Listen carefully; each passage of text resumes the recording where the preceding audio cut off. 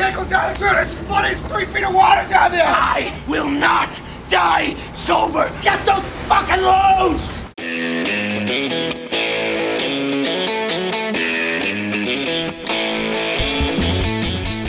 Hello and welcome once again to the Cinephiles, where this week we are hopefully concluding our exploration of Martin Scorsese's The Wolf of Wall Street. My name is Steve Morris. I'm a filmmaker and directing instructor in Los Angeles, California. Hello, everyone. I'm John Roca, a writer, producer, and host and voiceover guy in San Diego, California. And I don't know if I'm ready for part 3, but it's going to happen whether I'm ready or not. So here we go, man. It's funny. My feelings about this movie, I will say, are not improving with this deep dive. And what you mean is your feelings about it, do you mean like overall quality or your uncomfortability with the subject matter? The latter, second thing you said, because it's what letting this movie sort of flow over you when you watch it. It just is what it is. But delving in deep to every single detail and analyzing it forces you to look at some stuff for a long time that maybe you isn't so fun to look at. I'll put it that way. Yeah. I agree. 100% agree with what you're saying. Yeah. Not that I'm not enjoying our conversation. I'm enjoying our conversation very much.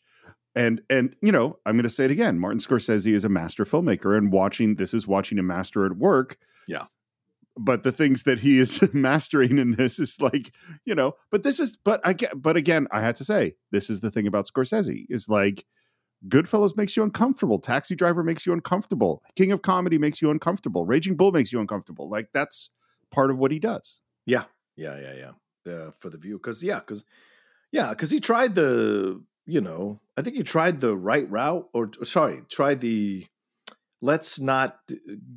no, I guess maybe he's never done that. Never mind. I guess he's never I was going to say New York, but even that's about the death of a relationship. So I don't know if he's done a straight, like just comedy without the darker undertones being a part of it. I would say the most sort of mainstreamy attempt from him might be The Color of Money.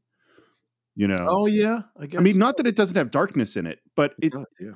But it's like, you know, it's more like a sports movie in its way, you know? Yeah. Anyway, we're not going to get through this movie and conclude it today if we don't get into it. So we just have had that great meeting with Kyle Chandler's character on the yacht, and we know that we're in trouble. And so the new plan is we got to go to Switzerland. Yeah, we got to go to Switzerland. Let's go. Well, it's not exactly let's go, John, because we've got to ramp up. We got to time the pills properly. This is very important for your Quaalude use, is that you have to time them properly. And we see throughout the day, a couple pills at the office, and then it goes to, which takes him into his tingle phase. Yeah. Then it's some more pills at dinner that takes him to his slur phase. And I don't know about you, but for me, the slur phase is already when like, okay, we've gone too far. Yeah. But I mean, these guys, there are certain people that are built with a certain level of tolerance. And I guess there are certain people who have this ability to push their bodies to the like nth degree and that it's okay. And then they're able to bounce back. We certainly know somebody that we can't mention by name who has an incredible ability to absorb all kinds of chemicals and all kinds of alcohol and still be able to function the next day just fine on a normal time schedule, on a normal schedule. And, maybe Jordan is one of those people that can do that, but he needs to have more and more in order to be able to function. So it's kind of crazy how deep into the hole he gets with the drugs and the alcohol and all of the mixture of it all. Well, and unlike Jordan Belfort, the nameless friend who you mentioned is not committing horrible crimes and doing terrible, terrible things. But for Jordan, at 8:30, he's at a dance club where he takes some more pills, and that brings him into the amnesia phase, of which we see him, again, having sex, which he's apparently doesn't know who or what he is at that moment. Yeah. And then we get on the airplane. Man, this scene is rough, dude. It's fucking terrible. And it's like, these are just what's so much worse than just being an asshole is that they are unpunished assholes. Right. They're rewarded assholes. Yeah. Because just as they're getting on to and I'm not going to go into the details of all the things they're doing with the stewardesses or how inappropriate and terrible their behavior is, but it is definitely. And I just picture being the other, because this is not a private plane. This is a, commercial airliner. And I just picture being the other people that are on this plane. Well, and clearly, like, he has, as we see what happens when the plane lands, he is clearly like someplace else, and the drugs are taking him someplace else. And I'm not going to sit here and try to give Jordan Belfort any kind of credit or anything, or say this is a cry for help or whatever. But I mean, if Donnie is telling you you're going too far, you really need to listen that you're going too far. Do you know what I'm saying? Yes. So, if Donnie is the voice of reason in the room, you're in the wrong room. You got to get out of that room as quickly as possible. And just hearing him retell all the things that Jordan did and watching the flashbacks of him. By the way, Donnie wasn't sitting on the wall going, you guys should stop doing that. He was taking part in it as well. But clearly he has a way of controlling himself to a certain degree until we get to the Quaalude situation. I have to disagree. Yeah, Donnie's the guy who whipped his dick out and started masturbating publicly at the party. So no, I don't think that Donnie has the ability to control himself. Yes, but no one felt the need to strap him to a chair in order to. So I feel like Jordan has gone to that next level that even Donnie is afraid to cross the Rubicon into because he knows he can't go back once he crosses that line. Jordan seems to be able to cross that line and then incur these reactions, So, and this trip is an insane trip. So, well, and first of all, to be clear on what you just mentioned is that we cut from just the chaos of them getting on the plane to daylight, and we're looking at Jordan's face, and he suddenly can't move, and then the camera reveals that he has been strapped to his seat by multiple seatbelts. Yes, because his behavior is so bad. Here's the big thing that I was thinking about is that the term hitting bottom, which is a AA term for you get to the low point that's so low that you realize that your life has become unmanageable. Right. Extreme wealth prevents you from hitting bottom. Oh. All of these things that they have been through, and we're going to see more in the future. Yeah. Like, he shouldn't get away with what happened on this fucking plane. Yeah, no, you're 100% right. But he does get away with it. And I think you mentioned this in the first part, but like he's starting to freak out because he's tied up. He's doing the lockjaw. Yeah. Our unnamed friend has done the lockjaw. I've witnessed the lockjaw. I have personally had the lockjaw once or twice. I don't know if you have, Steve, but yeah, sure. It's a weird feeling when you're going through it. And what happens here is so interesting because he needs Donnie to stroke his face or stroke his head to bring him back to some level of normal. Yeah. And so clearly this is a guy who's very fucked up in his perceptions of what he needs and who he needs it from. And so it's such a desperate state that he almost reverts to being a child and needing his father to stroke his hair in order to come back to normal, Well, and just to be really clear, when we saw horrible behavior when they got on the plane, there's a quick flashback as Donnie is describing the things that happened, including calling the captain the N-word, apparently, is that he is, sexually assaulting the stewardess. Yes, it is clearly assault. Yeah. And then we cut to, and we have one other important moment of asking, where are the lewds? And they are up Donnie's butt. And then we cut to him in customs, and there's just this brief moment where there might be some consequences, and then clearly some rich person called some other rich person who called a powerful person, and they say you're free to go. It's crazy, Steve. And I don't want to digress, but we are and this film was 10 years ago, all right? Our society is held together by this idea that the rich in mass won't take advantage of their wealth to an extreme degree, and the masses believe that we can still aspire to living a comfortable life, and if we do the right things, the comfortable life will be there for us if a couple of things break our way. But what we're seeing in this scene here is what I feel is starting to happen in larger numbers in our world in more extreme degrees, which is the rich going, you know what? we kind of don't have to fucking care about the rules anymore. And more rich people are starting to really, and wealthy people, and I mean on all sides of the world. I'm not choosing any political lane or spectrum. I mean all across all political lanes and spectrums.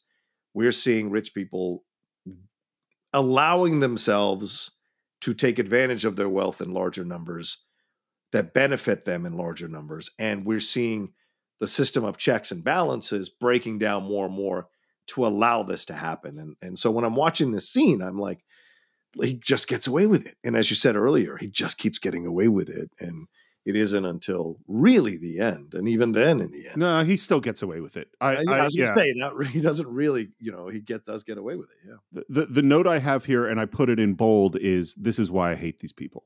Is like there's so many things where someone who is poor crosses a small line and they're 5 years in jail. Right. And someone who's rich, they just keep getting rewarded and getting away with shit. Yeah.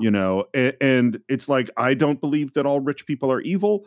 I don't believe all poor people are good. I do believe that there are double standards that are completely 100% disgustingly unfair. Yeah. And we create a tenuous relationship between the haves and the have-nots for our society to function. And the second the balance goes too far one way or the other, if there's not a quick fixing of that, society could absolutely implode.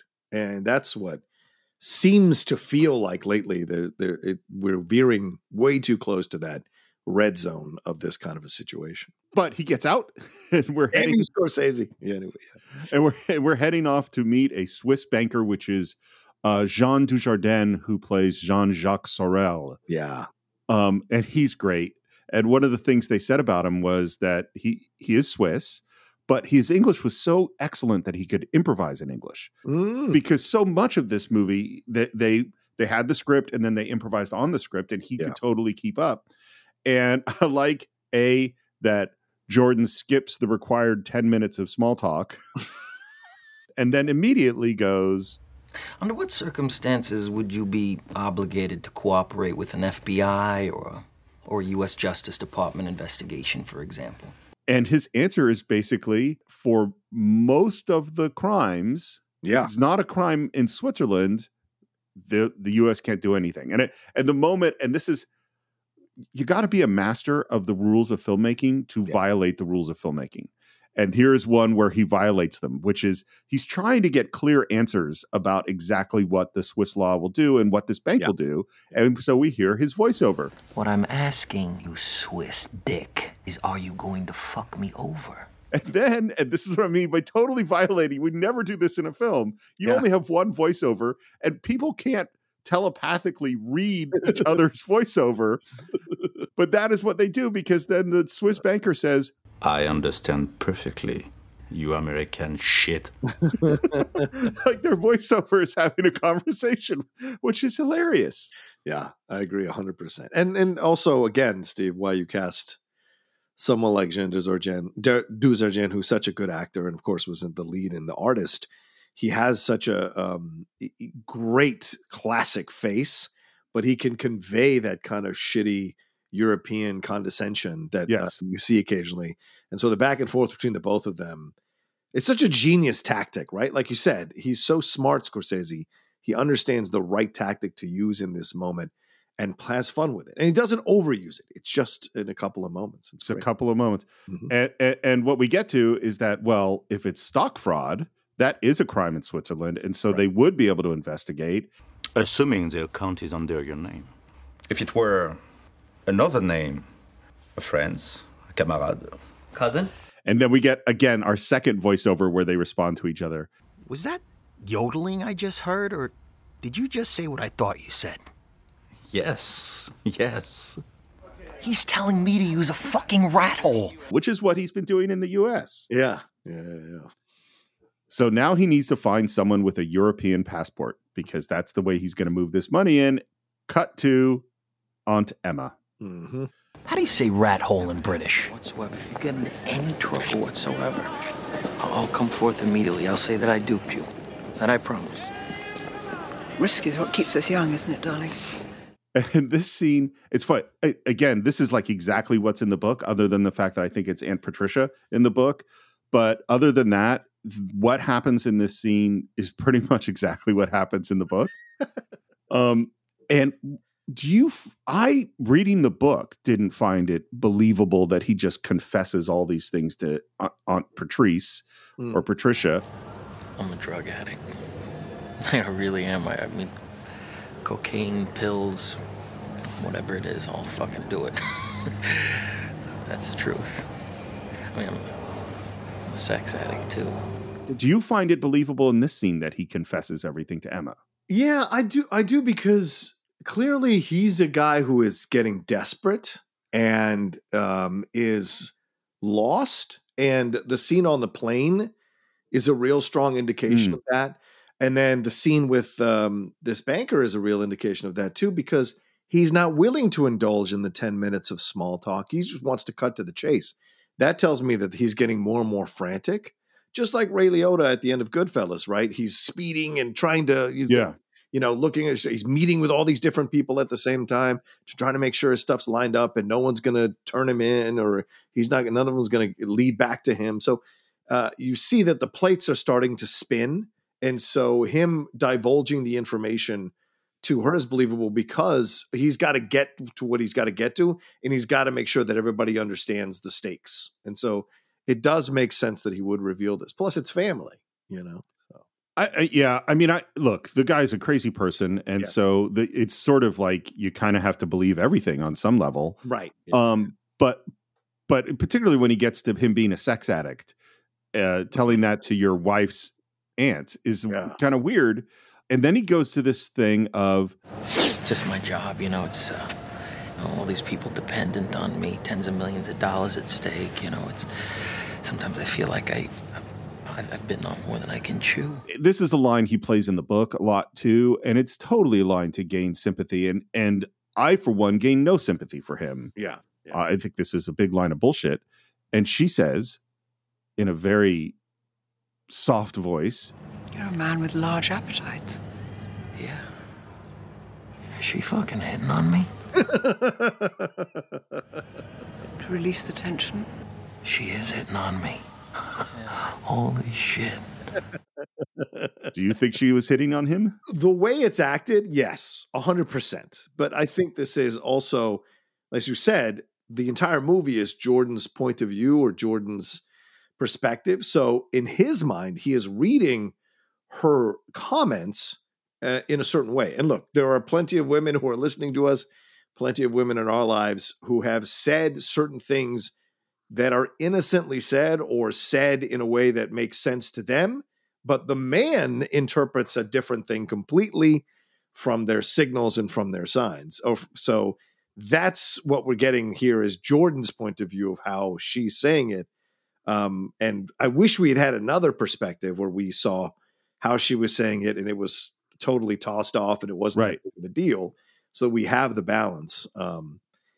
But no, we have her surprise coming up in just a few seconds. But by the way, I realized that I have multiple times been foolishly in the exact opposite position where someone came up to me after and said, she was totally hitting on you, right? And I'm like, no, come on. I don't know. No. And then he kind of leans in, puts his arm around her and says, suppose we all just need to learn to do what comes naturally in life, And then we get her voiceover. Is he fucking hitting on me?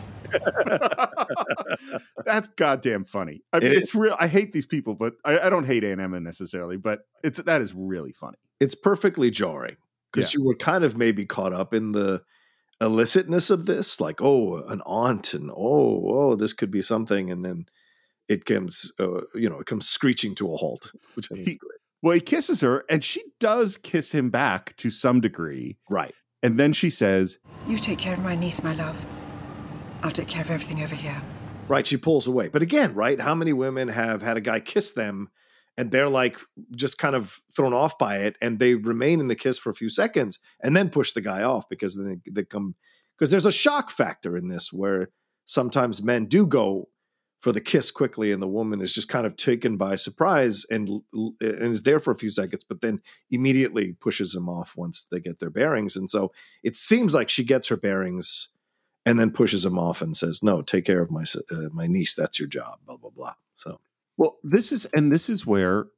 Look, Martin Scorsese makes a specific choice, and his choice is to stay within Jordan's perspective. Yes. And as we talked about in the last part, he doesn't choose to show the consequences with the people that Jordan victimizes. Yes. And so he could have, we never, we've only heard Jordan Belfort's story about what happened here. And as you said, we could have given different direction to that actress.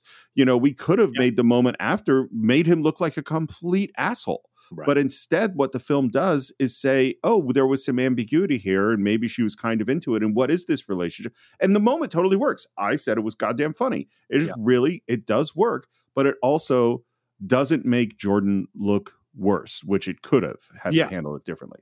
Yeah, I agree with you. Yeah, right. You don't want to lose the audience supporting, or not supporting, but wanting to see what the protagonist is doing. So you have to kind of walk that line. And he does that so well with a number of scenes in this movie. Well, and this is the thing about filmmaking, that there are a million different ways to tell a story. And this is how Scorsese chose to tell this story. Yeah. You could have told it a lot of different ways. Yep. You could have told the FBI story. It could be a story about Dunham and his investigation of this scumbag. Oh, right. Good point. That's a movie. A lot of time in the offices. That's a great point, Steve. Yeah. Cut to sex on a whole bed of money. And we start to come up with a plan, which is we need a whole bunch of this cash to get to Europe, and Emma can't carry it all. So we have Brad, who happened to marry a woman who is of Slovenian origin but born in Switzerland. And so she and her whole family can carry money. And we now cut to a shot of them taping tens of thousands of dollars to her body. I don't quite know how we're going to get away with this. Don't forget about my money. Sorry, what's that? Yeah, I forgot to tell you. He's got some my money. I got a couple mil coming in like a week. Yeah. And when it gets in, I'll give you a call. You come pick it up. And Brad goes, "You give me a call?" Well, we don't fucking work for you, man. Shh. Sweetheart, you have my money taped to your tits. Okay, technically you do work for me. Yeah, I was never more a Brad fan than I am in this moment. Like, I would have done the exact same thing. I'd have pummeled that guy within an inch of his life for that kind of situation. If I could get away with it, of course. Yeah. Well, but like that moment, he's so dismissive to Brad, And I think it's come up another time on the Cinephiles. I can't remember when, but people who equate one kind of power to another kind of power often make a big mistake. Yeah. It's like, you know what it is? It might have been in The Incredibles, where Wallace Shawn is screaming at Mr. Incredible. Yeah. And it's like, dude, you're a tiny man. He's like a giant. Yeah. Like, you, just because you're his boss, you think you can abuse him like this. This is making a mistake. You're going to get hurt, which of course he does, Right. Yeah, exactly. Yeah. So Brad pulls Jordan outside, and he is furious. And you tell that fucking piece of shit he comes correct. I will. He comes in all fucking loopy and fucked up. I swear to God, my mash that douchebag's teeth does. Which of course is when Jonah Hill comes out. This is so well shot, Steve. And look, these are the moments where, as a viewer of the film, you can forget how good of a director someone is because you're caught up in the visuals and the cinematography. But whipping the camera left to right in a moment like this is so great because that voyeuristic nature that I think all of us have at varying degrees and levels within us is immediately triggered. And we're like, oh shit, here we go. And we're whipping left to right. It's so smart to turn the camera into essentially us as we're watching this thing go down. And it brings us into the scene in a visceral way as well. I totally agree. And you just are like, and it's funny, like, it's not like Brad's a good guy. No. But you're totally team Brad, I think, in this scene, because Donnie just won't stop being condescending and insulting. Yeah. And it's funny, there's a moment Brad pulls out a gun, but the gun ends up with Jordan. I think Brad goes, I don't want this gun on me right now. Yeah. I think that's what's happening. Mm-hmm. And then Brad knocks him out. Yeah, just straight up knocks him out. Yeah. And I don't know if it's in your notes or something, but Jonah said that John actually hit him. John legitimately hit him. Yeah. I didn't have that. It was like part of the scene. And Jonah was fine with it afterwards, but because there were apparently, like you said, there were moments in the previous parts, there are moments where people are just like caught up in the mania of this movie and it becomes like a group think type of thing. Yeah. In this moment, they were all caught up in the scene. And Jonah said to John, like, I want you to really kind of tag me, but like he expected John to tag him with a little bit of a pulled punch. And he had been pulling his punches before. And Jonah said to him, I want you to do it, but don't pull as much. And John just went after it. So wow. John had a reaction to it for sure. So I would expect that guy hits hard. Yes. I've met John in real life. That guy is, him and Frank Grillo are two of the low-key scariest dudes I've ever met in real life who are also actors. They legitimately can, and they're good people. Like they're good, intelligent, well thought out guys, but they do care about their bodies. And there's an energy that comes off of them that is very masculine and can be scary. But, you know, when they talk to you, they're very warm people, but like they've got that energy as a protective mechanism. So, yeah. Yeah. Don't get punched by either of them. Yeah, I don't think I've been punched in the face a few times, and sure. Yeah. It's not something I relish, you know? A body blow I'm okay with, but like punched in the face is not fun.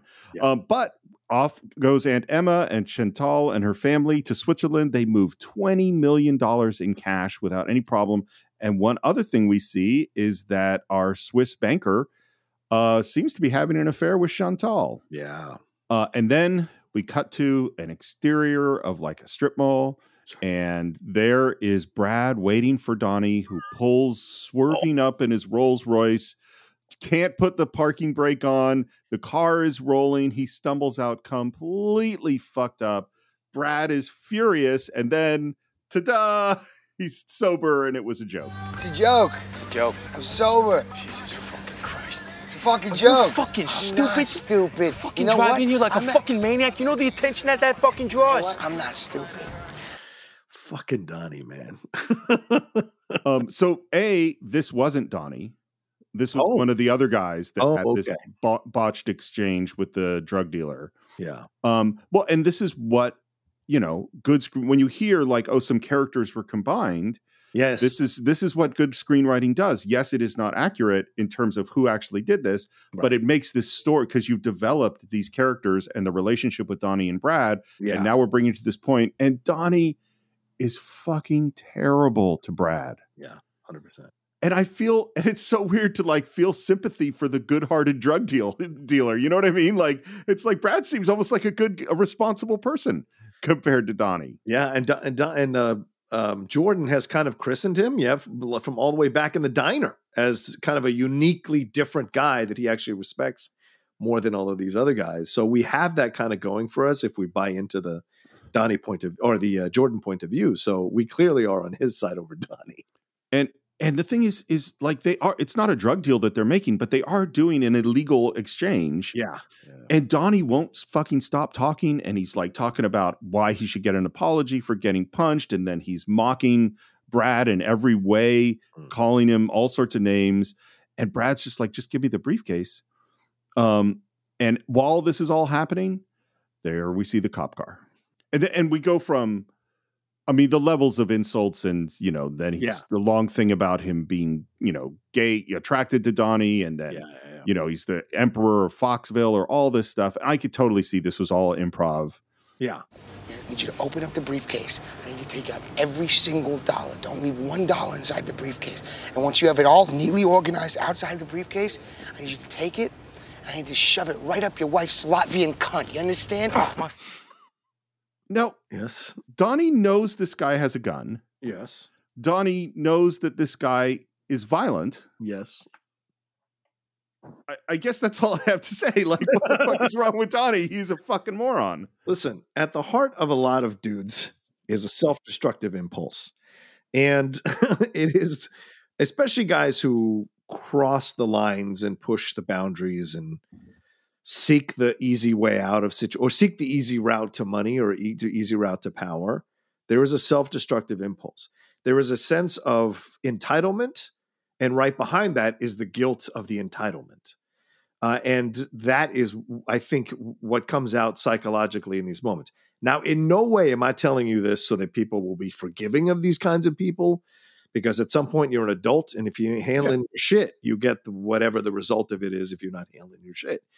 But I think that is at the heart of a lot of the actions that are going on from a lot of the people involved in Jordan Belfort's world. And certainly Donnie is one of these guys who clearly has a punishment fetish, but also has a serious desire or serious self-destructive impulse. Because why would you pull all these shenanigans in a public place? And I know it's someone else who did it, but if we're doing the construct of the movie, why would you pull shenanigans like this in public place? And then why would you incur the wrath of someone who could kill you or dismember you or just knock you the fuck out? And as we see in the next few moments, Donnie finally realizes that he has gone that one line too far, the one step too far. For me, he went too far like 27 lines ago, but this one definitely is even more too far. Yeah. And Brad starts to come at him and trips over that briefcase, exposing the money, and boom, there's the siren, and here come the police. And Donnie, the rich guy, drives away in his Rolls. Yep, takes off. And Brad tries to run, and he's got the gun, which he drops, and then, he ends up realizes he can't get, there's no way for him to get away, and he drops the case and just screams. And Donnie gets to watch as they put him in the police car. Fucking Donnie. And then there's just a great cut to him at his desk, and the camera pushes in, and Jonah Hill looks terrified. Yeah, I don't know if anybody listening to us has ever had that moment where you fuck up like that, and you're sitting there and you're thinking of all the scenarios, and your balls are turning to liquid, and your fear is just absolutely consuming you. I've had a couple of moments like that for sure in my life, and so I thought this was so well directed. The slow pan in, and Jonah Hill's just, you can tell his brain is going a mile a minute, but they all end up, all the scenarios, like Doctor Strange in Endgame, all the scenarios end up with him dying, except for maybe one. And so he is just like taking in that fact in that moment. So it's great performance in this scene. Well, and I want to point out, like, this is the great screenwriting of figuring this out, because all of the events that are going to happen, including the one that just happened, did happen, but none of them happened connected to each other. Right. So what they decided was the whole thing with the lemons and these special lewds and them taking it, that totally happened. Mm-hmm. But what they decided was they went, oh, the motivation for the lewds, for the lemons, is Donnie's guilt and fear over what just happened with Brad. Oh. They're not connected in the book at all. They happen way far away from each other. Right.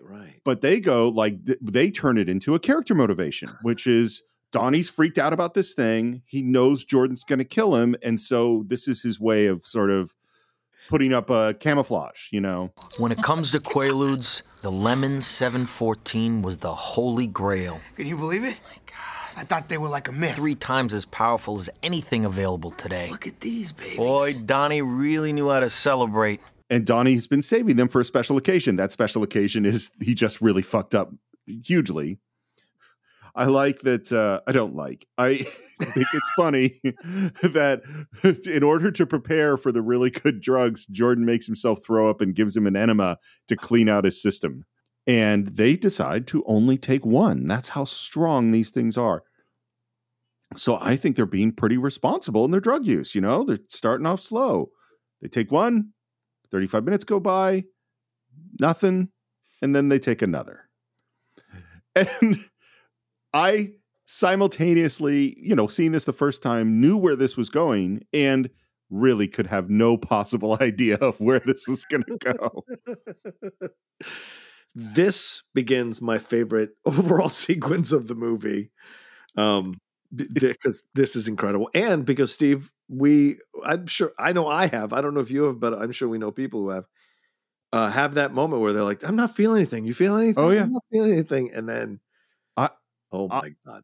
I have mostly been responsible-ish around this particular issue, but I have also chased the dragon, and the dragon won, Oh, yeah. Because there was a particular time where there was a fungus involved and the fungus wasn't working. Oh my God. And we had some more of it, and then we had some more of it. Yeah. And then it started working. I think my most recent one was at somebody's birthday party. I don't want to say their name. They might be on the show with us right now. But like there was a powder. And that powder did not hit me until way later. And when it did, it was like Muhammad Ali and Mike Tyson were using me for a punching bag. And it was insane. And I just kept thinking, oh, well, maybe I built a tolerance. And all of a sudden, oh, no. And it was like, oh, man. Yeah. So there was one, and I believe the drug was called something like Faclau or something. And it was a friend of mine, and it was like something related to tobacco that came from Southeast Asia. Oh, and oh my God. And you smoked it, and they're like, just take a really big hit. It was in a bong, and just smoke. And then, but we were outside and the match kept going out. So I took like a little hit and a little hit and then a little hit. We're trying to get to stay lit. And I'm not thinking that I've just had like 3 small hits, which was pretty much a hit. And then they finally got the wind blocked and I took the big hit. And then I literally, my entire body weighed like 9,000 pounds. I couldn't move. I couldn't speak. I was like paralyzed. Yeah. And they're like, look, Steve's having a great time. And I couldn't speak the words like, fuck you. I'm not having a good time.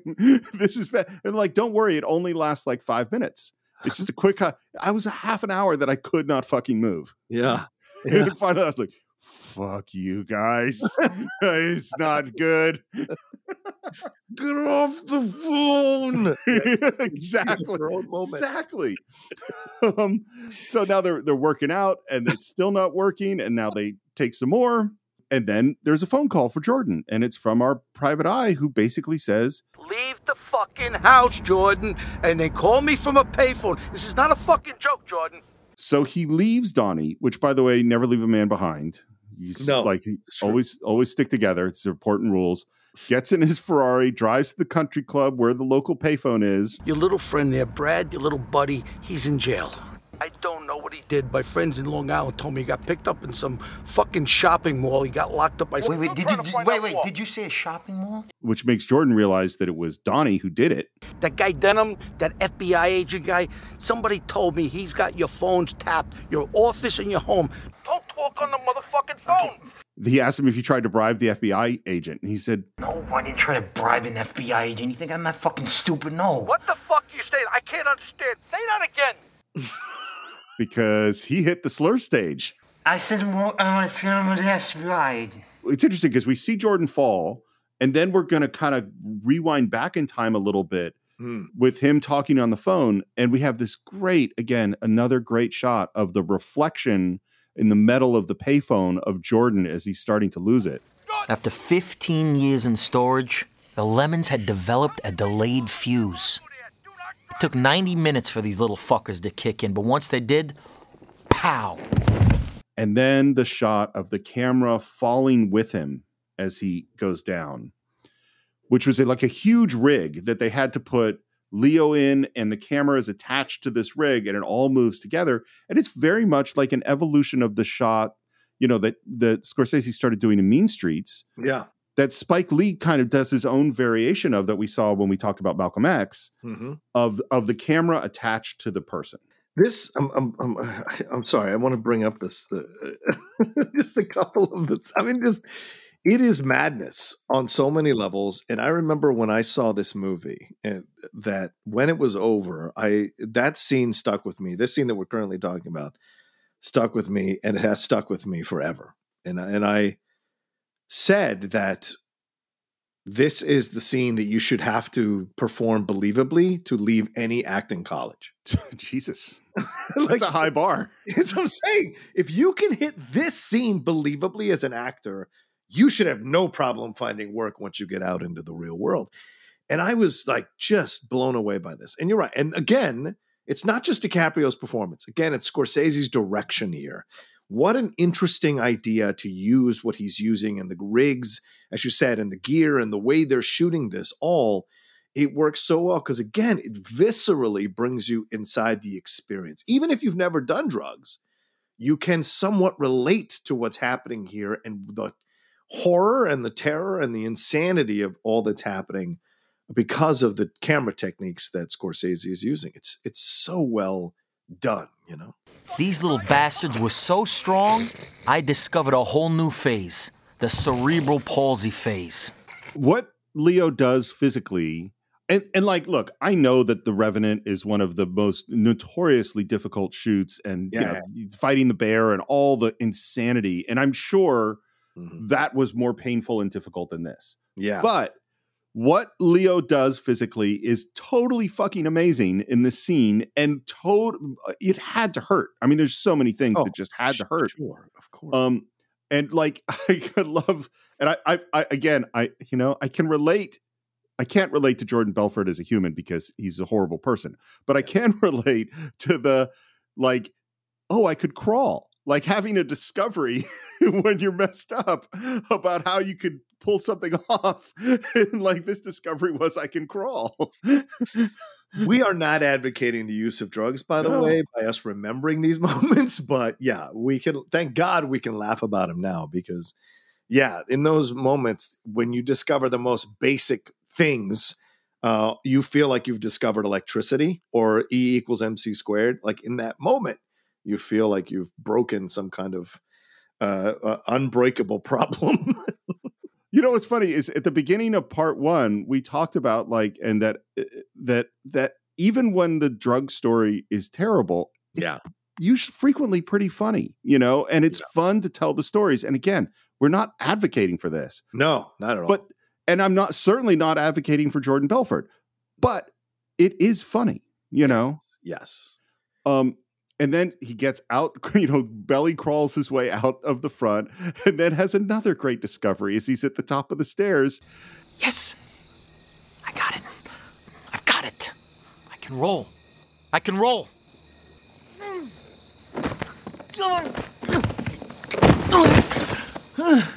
This is the Oscar performance. This scene is what you give him the Oscar for. I mean, he's so believable in how he's doing all of this, and where he's going with it, and how he's physically moving himself through the situation as well, too. It's so good, man. They by the way, didn't know that the Ferrari had those, you know, gull wing doors until they were on the set. And so they're going like, well, how do I open these doors? And Scorsese's like, I don't know. How do you open this door? Like, what do you do? And that's just something they discovered of him using his foot to open that thing. Gets in the car, the phone rings, and it's a call from Naomi because Donnie is going insane. Yeah. And he is on the phone calling some Swiss guy. Yeah. And of course, Jordan just found out that the phone is bugged, and Donnie is calling the guy that they're sending their laundered money to, you know. What the fuck you saying, Jordan? Can you just get home? Hurry. And yeah, Jordan Belfort's going to drive that Ferrari. I was less than a mile from home. I drove as slow as I fucking could. And then he's getting out of the car, and the voiceover says, I made it home alive. Not a scratch on me or the car. Wait, let me ask you. No, go ahead. Yes. Go ahead. Well, maybe I'm going to ask you the same question. Yes. When you saw this movie the first time, did you believe this? Yes, I did. I totally believed him, because he had gotten away with so much. Because this is right around the 2-hour mark. He had gotten away with so much in the first 2 hours of the movie that I was like, oh, man, I guess he did do it. So that when the reveal of what actually happens, it's such a great reveal. It's such a great reveal, you know. Yes, I'm the same. I think when I first saw it, I believed him and went, how could that be possible? And of course, then we find out what happens. This next scene, this whole sequence is amazing, and this next scene is just fucking bonkers, because here's all the things that's happening. First of all, his daughter is in the room. Yeah. So that's fucking nuts. And Naomi is trying to get the kid out of there and calm them down. Yeah. Jordan is not capable of speech. The phone is bugged. Donnie is high and having a great time. Yeah. Donnie didn't tell him about the arrest, which Jordan just found out about. Yeah. I mean, so that's all the fuel for what's going on. And Jordan just kind of launches himself across the counter at Donnie, who has no idea what's going on.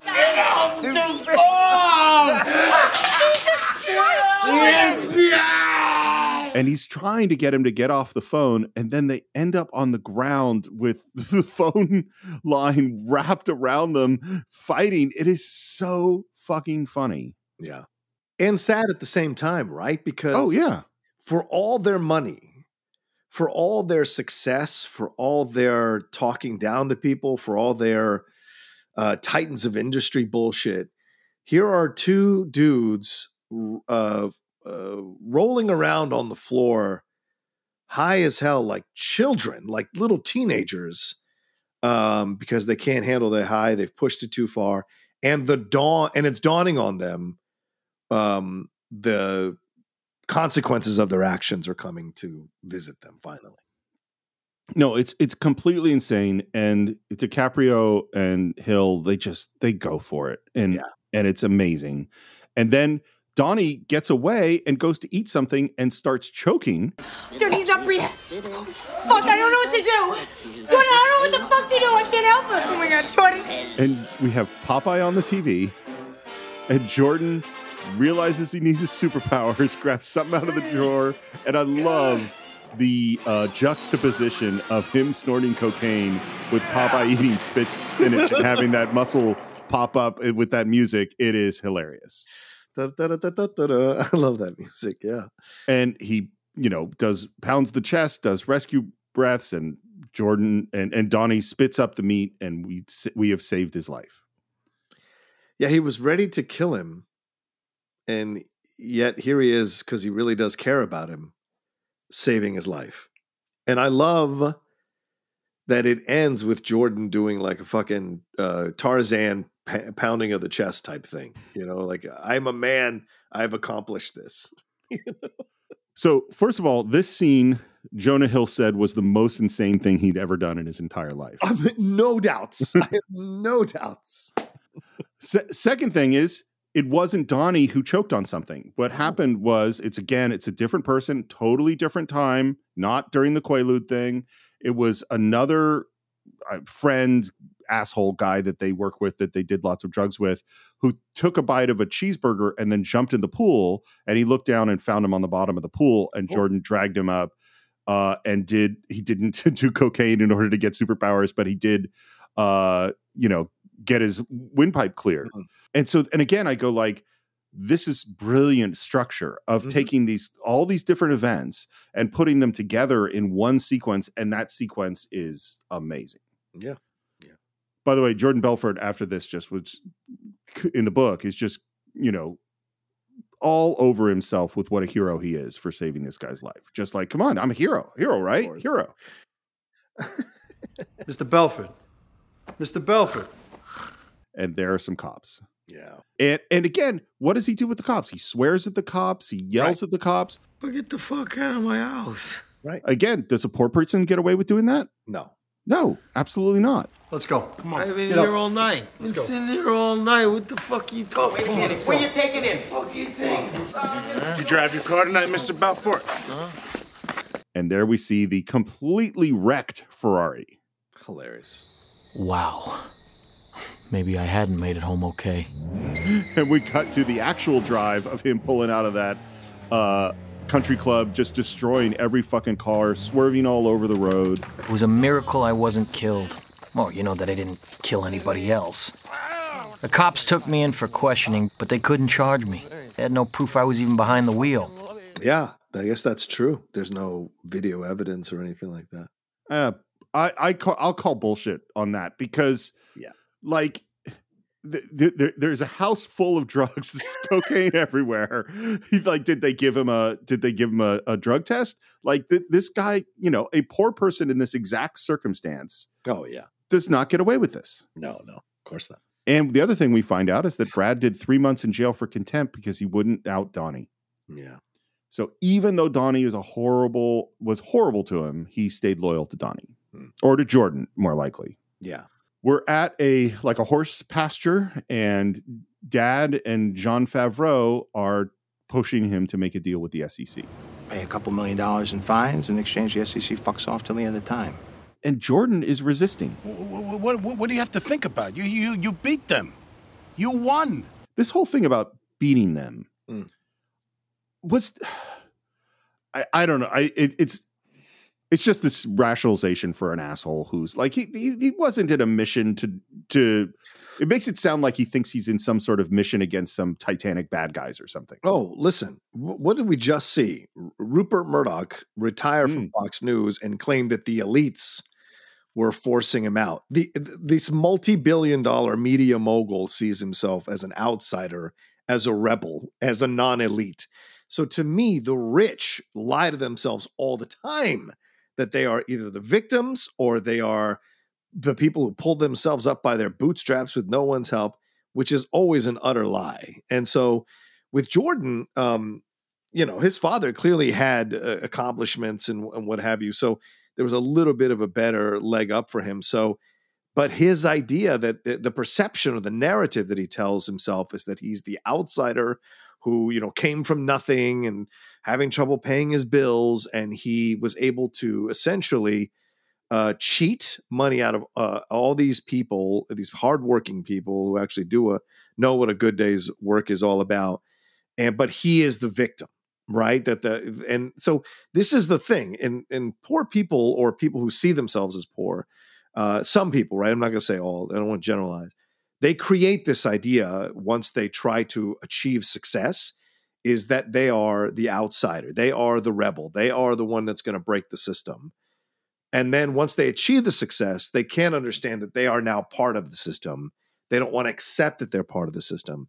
So his idea of having beaten them, he sees them as trying to stop a regular dude when they should have been going after the big corporations. So in a way, he sees himself, like you were just saying, a rich person wouldn't get away with doing things that he did here.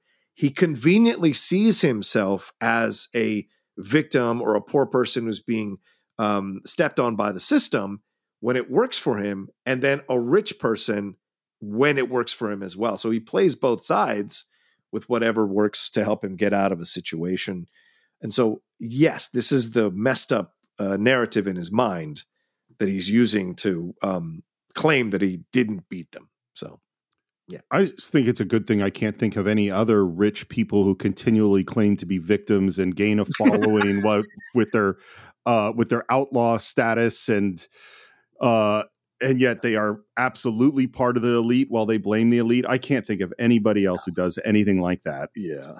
So we're back at the office and he is going to resign. He gets up to make a speech in front of everybody and he's saying all kind of the right stuff of thanking the right people and the firm's going to be in good hands under Donnie.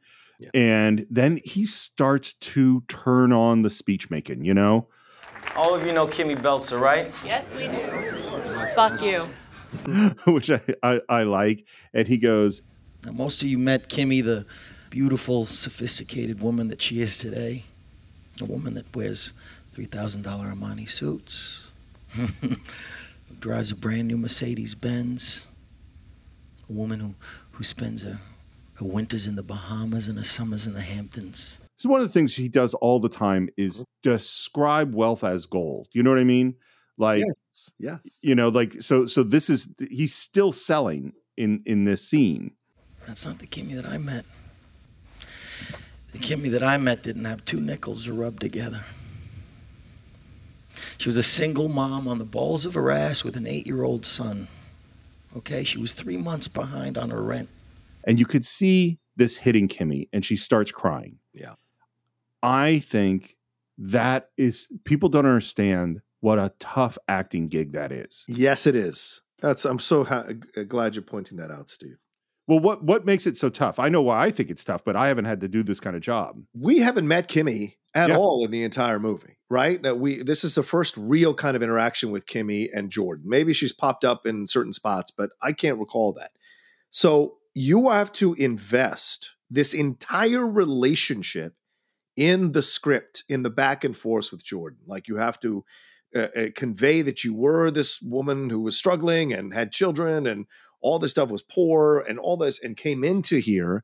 And so initially she shows her veneer of strength by telling the guys to fuck off and all this, because God knows what she's had to turn a blind eye to, or what she's had to do sexually, maybe, to even be part of this crew.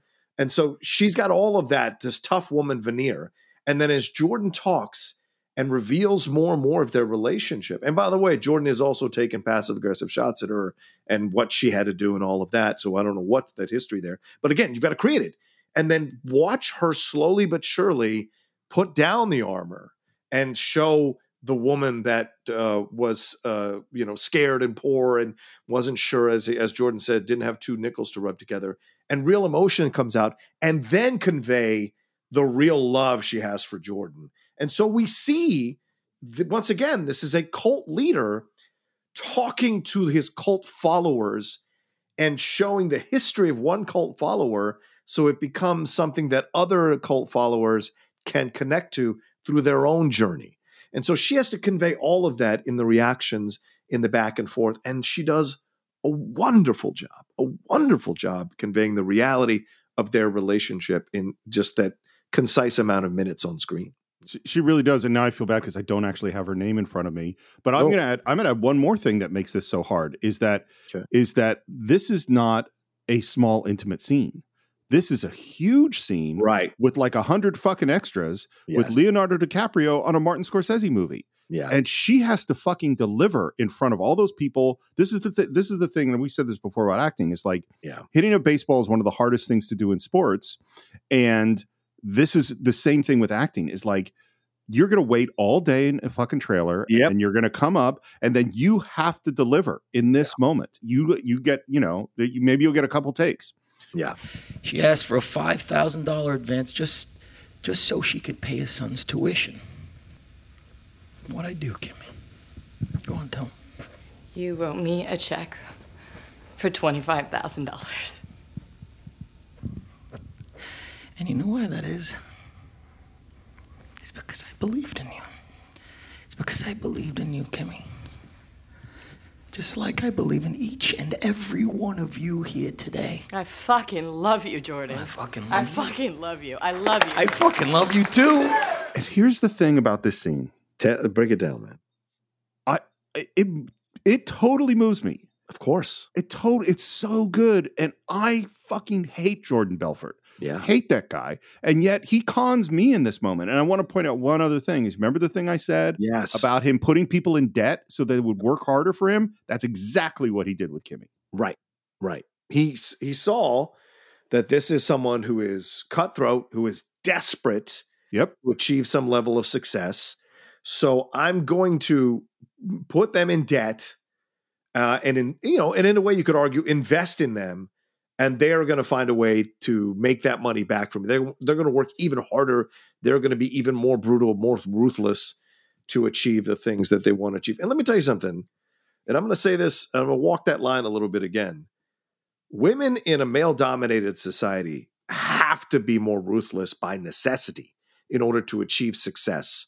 And we've seen that from a number of not all women have to do that, right? But there are a large number of women who have to do that in order to survive within that kind of situation. And so Jordan might have seen, because I don't know if Kimmy is a real person or not or whatever, amalgamation, but Jordan must have seen something in the ruthlessness there and realized, okay, a shark knows a shark. And so I will absolutely invest in her. But again, the way she's perceived it is that he believed in her, even though he put her in another form of debt. By wiping out one debt, he made her indebted to him financially and emotionally. And that's what cult leaders do. Cult leaders make you feel like you are the only person in the world while they have that shared experience with everyone else in the fucking room. So it's that kind of madness. And you see everybody else is reacting to Kim's story. All these extras and all these name actors are reacting. And you see the genuine love that Jordan is getting in this moment. And then Jordan makes makes the mistake, in my opinion, in this situation, because he's caught up in his power and the love that these people have for him. Well, and I think that, like all good actors, and Jordan Belfort is on some level a good actor, you have to believe your performance. Yes. And so when he's saying, I fucking love you too, I think he's feeling love in his way. You know what I mean? I think he's sold himself. And this is where the turn starts, as he starts re-examining quitting, is that he always told his salespeople never take no for an answer. And he says, You know, this fucking deal that I'm about to sign, it's me taking no for an answer, you know? It's them selling me, not the other way around. It's me being a hypocrite is what it is. and I just, there's this long pause, and I just watch you just going, fuck. You aren't the only one, because they got to Rob Reiner, and your doppelganger is going, fuck, at the same time, and rubbing his head because he knows his son and he knows the stupid thing he's about to do. You know what? I'm not leaving. I'm not fucking leaving! So, first of all, I want to tell you, Stephanie Kurtzuba is the actress who plays Kimmy, so shout out to her. But I'm going to tell you something right now, and this is a little bit of a tangent for about a minute. Okay, but I'm timing it. Okay. 3 years ago, or was it 2 years ago, when I was retiring from the Schmodown, then I had that final match, and it was at a live event. Christian gave me the option to surprise everybody and not retire. And he said, if by the end of the match, if you change your mind, I will work around whatever you improv. And I'm like, okay. And this speech, I had written out a monologue using this speech to do at the end of the match. And I was seconds away from doing it, but my heart wasn't in coming back. Right. But if I had wanted to come back, I was going to deliver a Donnie-like speech, because in the first 2 rows of the event were my patrons and my supporters of the Outlaw Nation. People had bought shirts, they'd worn the masks. So I would have singled one out or singled a couple out from interactions we'd had in the past and used that. Basically did this whole speech my own way with the Outlaw. But then I decided to retire and not make the change, but I was going to do it. And I think it would have brought the fucking house down. It would have been awesome. It would have been, it would have been great. I know, having discussssed all of this with you, yes, that I'm glad that you didn't do it, because right. I knew that you wanted to retire and your heart wasn't in it, but it would have been amazing. Yeah. If my heart had been in it, I would have totally done it. Yeah. And I think it would have, absolutely fucking been great. So we have a question from one of our patrons, yes. Anthony Pomis, who says, when Jordan is preparing to quit in front of the entire company, but then decides to keep going, it feels in the viewing of the film that it's already been very long, and the decision to keep going is perhaps a flaw of the film's construction, unless that is perhaps Scorsese's point in his study of excess. What do you think? This is a confusing question. Can you interpret it? I think what he's saying is that he's saying, look, it's a long movie. Yes. And that he feels like this kind of delays the fall and so it kind of extends the film. Oh, I disagree with that 100%. I think it shows the final hubris of Jordan. And again, what is the one thing that Brennan asked us about in the first part? Does the film glorify Jordan? No. This is the moment where even as the person who sends the question in is feeling that it's gone too long. So anybody who maybe was in love with Jordan or enjoying Jordan's journey in the movie, despite all the negative things he's doing, this is the moment where even they are like, what the fuck? So any last people holding on to this glorification of Jordan Belfort have to ask themselves, you could have gotten out with hardly any issues, but now by doing this, you've opened the door to all this stuff. And you make Denham a much more important part of the movie by having him disagree or having him not want to quit and not want to work with the government and not take the punishment. So it's essential for the movie that he doesn't quit. It's essential.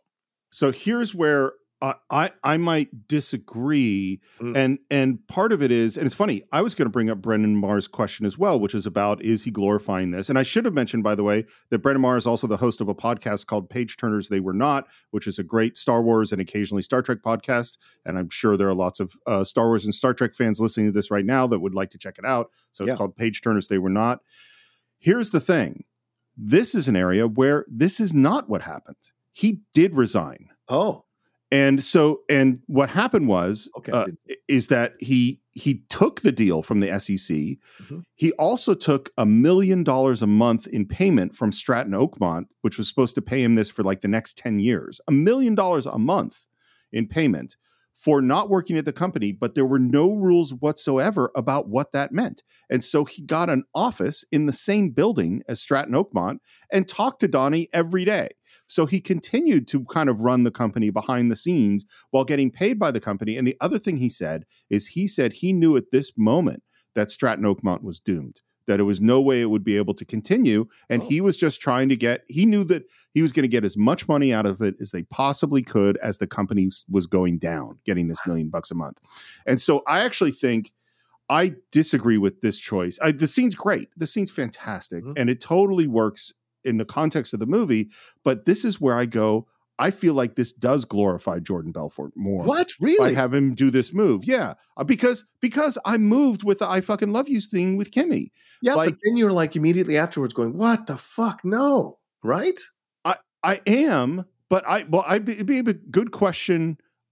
It'd be a good question for the audience of how they feel. Yeah, I think because him quitting, taking the money, and knowing that Stratton Oakmont is going down is super despicable.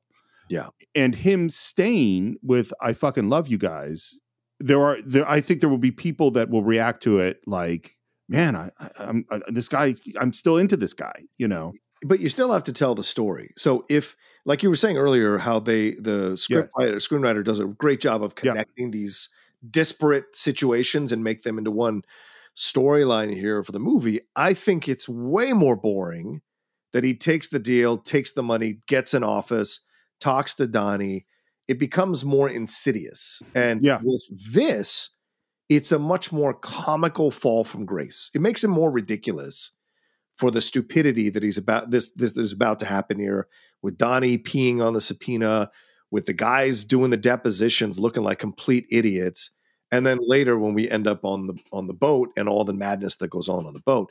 So to me, this makes his fall all the more comical. So whatever cool thing that you thought about Jordan Belfort, all the coolness veneer to me is sheared off of him as the film progresses from this point forward. But like you said, you may not agree, Steve, or the people watching may not agree. Or listening to us. So yeah, be curious to hear what their thoughts are. Well, it is a weird movie. It is The Wolf of Wall Street is The Wolf of Wall Street. And so I can't argue with how great that scene is. You know, I just go, this is where my feelings about it. And partially it's what I said of like going through it moment by moment and really thinking about it does to some level does the movie a disservice, I think. We cut to another ridiculous party on the yacht. Where Brad has gotten out of jail and, you know, we have some shenanigans with him. And then we hear... Sad thing was, 2 years later, he was dead. Massive heart attack, 35. Same age Mozart died. Not that they have a hell of a lot in common, but... 35? Oof. But by the way, I just briefly want to tell you one of my favorite... I've talked before about Tom Lehrer, who is this comedy songwriter, one of the wittiest people ever. And there's a bit he has introducing one of his songs where he says, he's talking about really accomplished people. And he says, it's people like that who make you realize how little you've accomplished. It is a sobering thought, for example, that when Mozart was my age, he had been dead for 2 years. His wit, I just absolutely adore. And as you mentioned, subpoenas are flying. We get to watch Donnie urinate on one of them, much to the thrill of his office workers. We have this intercut deposition scene, which is really funny. And it's, all these guys going, I don't remember. And just ridiculousness going all through. And then we cut to Jordan and Donnie in some European city, bag full of money. And he says, I'd like Bloody Marys. I have a rare condition which requires me to drink one of these every 15 minutes, which is totally a reference to Matthew McConaughey's martini order, I think, at the very beginning. Oh, yeah. Yeah, right. Yes. A couple of different things happen here. One is that Steve Madden, we find out, is selling stock, which he is not supposed to be doing because it's really Jordan's stock, and he's basically betraying them and going to cost them millions of dollars. And then we see the wives walking up to the boat, and Naomi is crying because Aunt Emma died. Yeah. And that's doubly dangerous because with Aunt Emma dead, the whole money thing in Switzerland is going to fall apart and he might go to jail for that.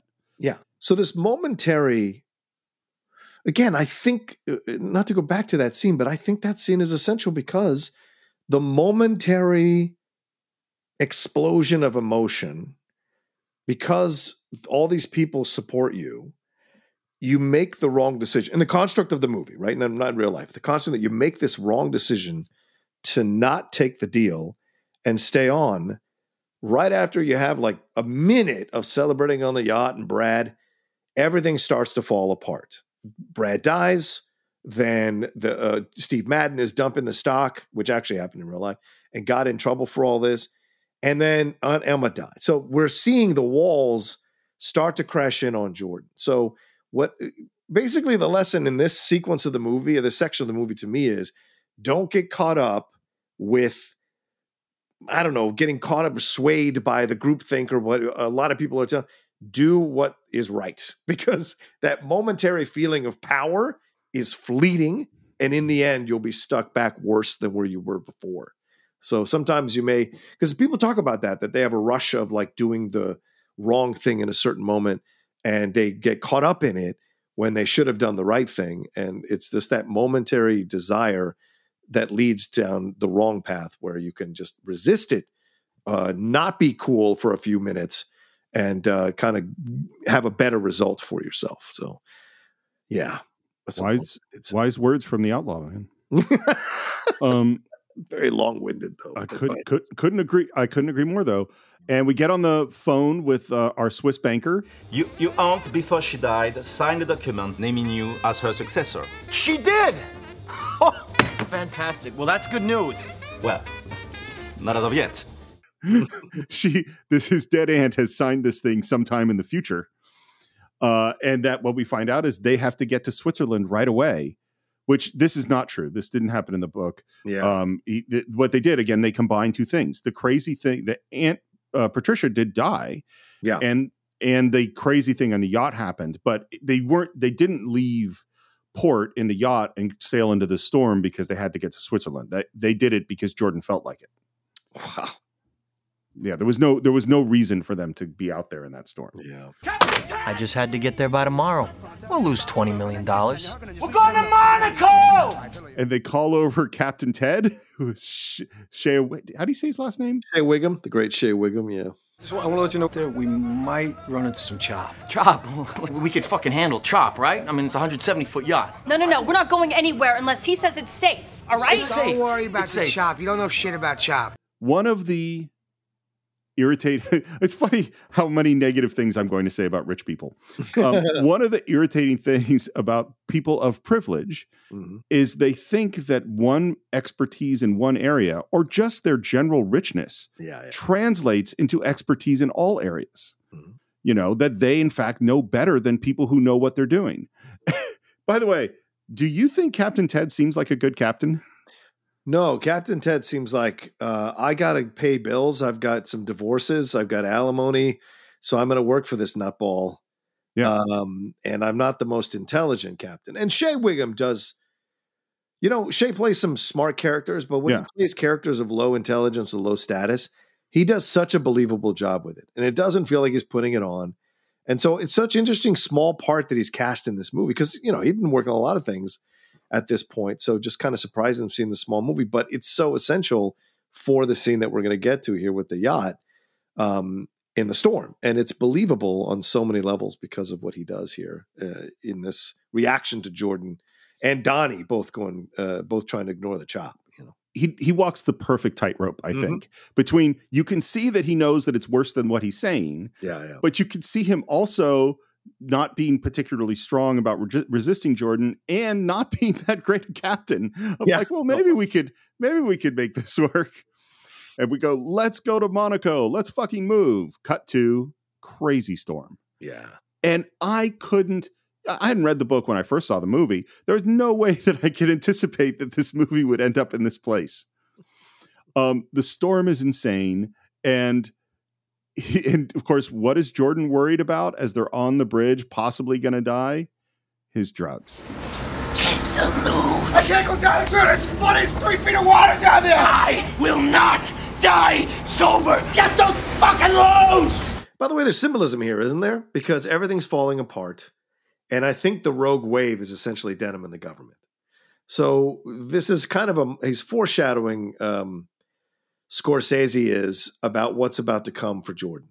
And the fact that Jordan is just obsessed with the drugs shows you that he's focused on the immediate pleasure without being aware of the long-term displeasure that he's about to walk into.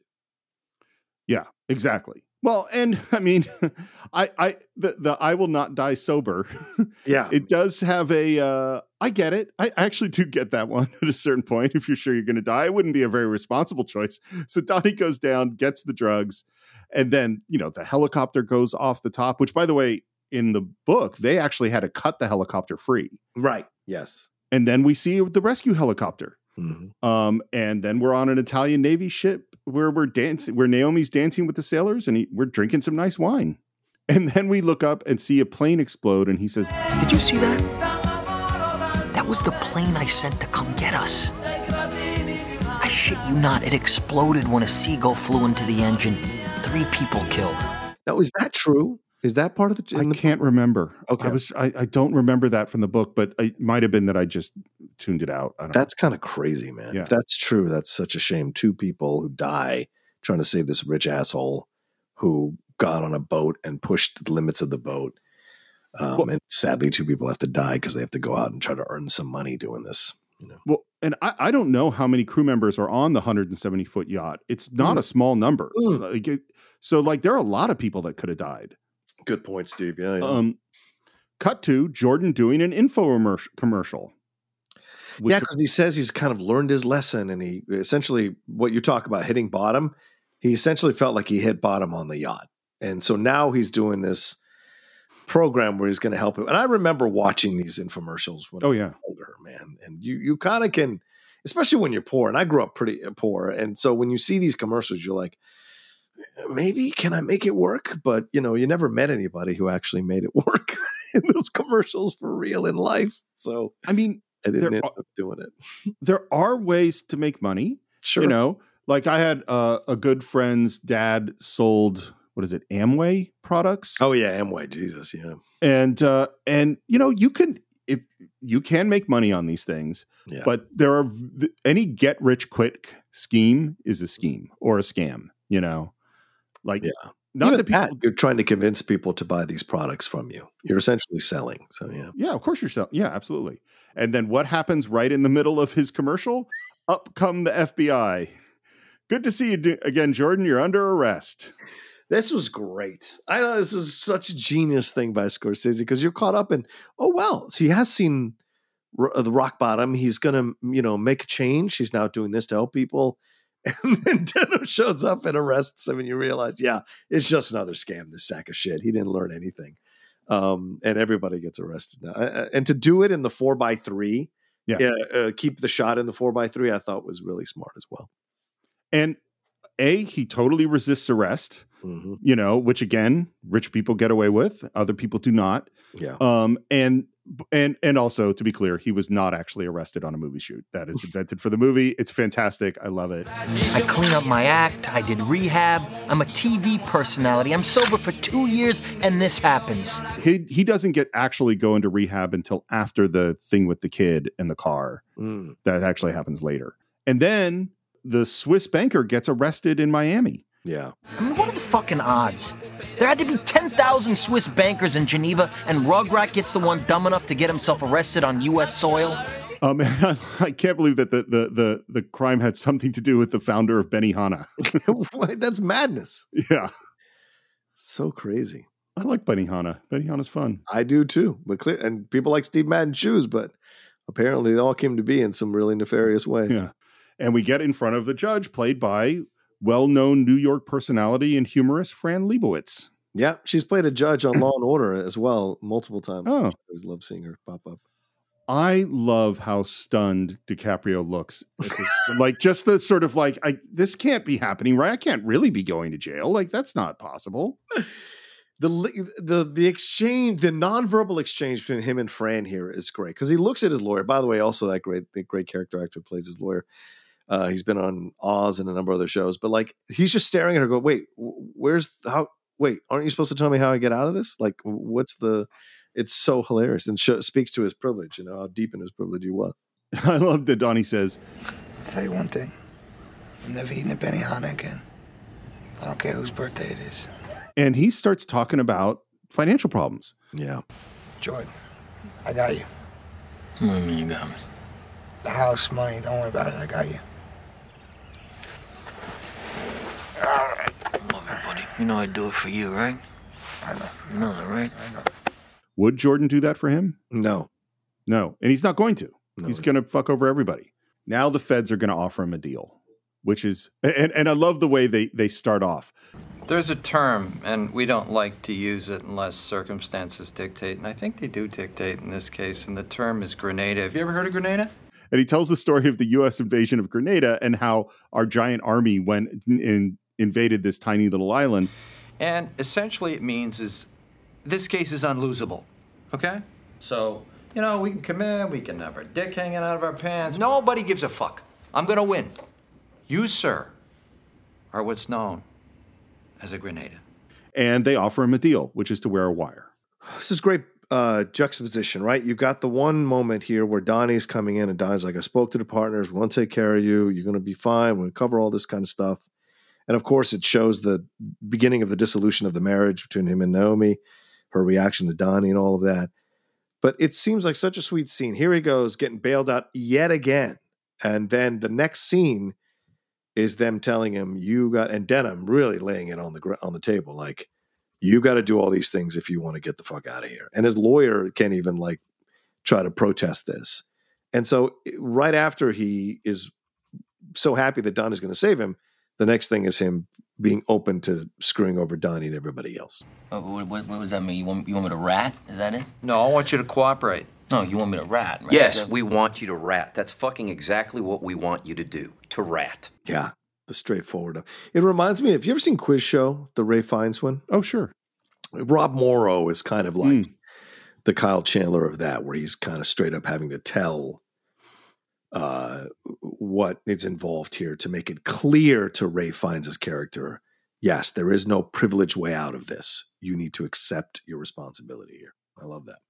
I haven't seen that in a long time. Does it hold up? Yeah. I saw it last year again, just randomly. And yeah, he's great in it. But Turturro is the reason. Turturro is amazing. Yeah, he's so good in that film. And now he's trying to lay it out for Naomi why this is a good deal, and the levels of rationalization he's going through, and the way he's framing him, ratting out, his partners, is beautifully written and beautifully acted. I'll put it that way. Yeah. The only thing that, of course, bummed me out a little bit is this whole idea of having to give information about my friends. Well, like you said, there's no friends on Wall Street, right? Right, exactly. There's a silver lining to that too, honey, because they said eventually everyone's going to have to give information on this case, so at the end of the day, it might not even be a factor. That's an amazing rationalization. Yes. Which is what he's done his whole life, rationalize all the negative behaviors of his life. It's funny, in the one of the behind the scenes things, Scorsese talks about loyalty and the betrayal of trust. And that so many of his movies, that this is a theme that's gone through so many of his movies, ideas of loyalty. Obviously Goodfellas, The Departed, like a lot of films. Even Mean Streets has that. Yeah. Oh, absolutely. Yeah. This whole last crazy sequence, they say they kind of made up the night before the shoot. Now, a lot of it's in the book, so I'm not quite sure what they say they made up. I'm really happy for you. What do you mean happy for me? You should be happy for the both of us, right? Yeah, right. Already we know there's a problem, Yeah, just her entire demeanor in the scene from the beginning, there's an issue. But I do think it's kind of a little ridiculous that she is sanctimonious about this whole situation. I don't mean about the sex and all. Obviously, she should not have sex with them, but like this idea that, of course I'm not going to be in trouble. I did nothing wrong. Bullshit. Like I'm always fascinated by this idea that the husbands or the wives of people who are criminals for a very long time, fleecing people, get away with playing stupid about it. I also, as bad as the criminals are, the people who ignore the shit they're doing because they're married to them, I think is ridiculous, and that shit should be destroyed, honestly. Because there's no way she didn't know all the shit he was doing. There's no fucking way, you know. I mean, she's been around all the drugs, so she knows all of that. Donnie's literally on the phone in the Quaalude scene, revealing everything, you know. I mean, they were rolling on the bed covered in money that she knows that he's shipping the money to Switzerland, and of course she knows. And she of course has benefited from all of this stuff. So he starts to kiss her and wants to have sex, and she says no multiple times, and then he is having sex with her. Yeah. Oof. I fucking hate you, Jordan. Get off me. Baby. I mean, this is all horrible. The turn that it takes of her going, You wanna fuck me, Jordan? and basically encouraging it, yeah, I think is a brilliant piece of filmmaking. That was the last time. What do you mean, baby? I mean, that was the last time we ever have sex. What are you talking about? I want a divorce. That's what's known as a pity fuck, ladies and gentlemen, and that does happen in relationships, and it's the most horrific thing. And they're both amazing in this sequence. Yeah, 100%. It goes fully crazy. They're screaming at each other. She says she's going to take custody of the kids, which, by the way, in the book, when she leaves him, she's going to leave the kids with him. Yeah. Which is fucked up. You know, like this thing happens where he does grab the kid and goes to the garage and crashes the car. All that stuff did happen. Yeah.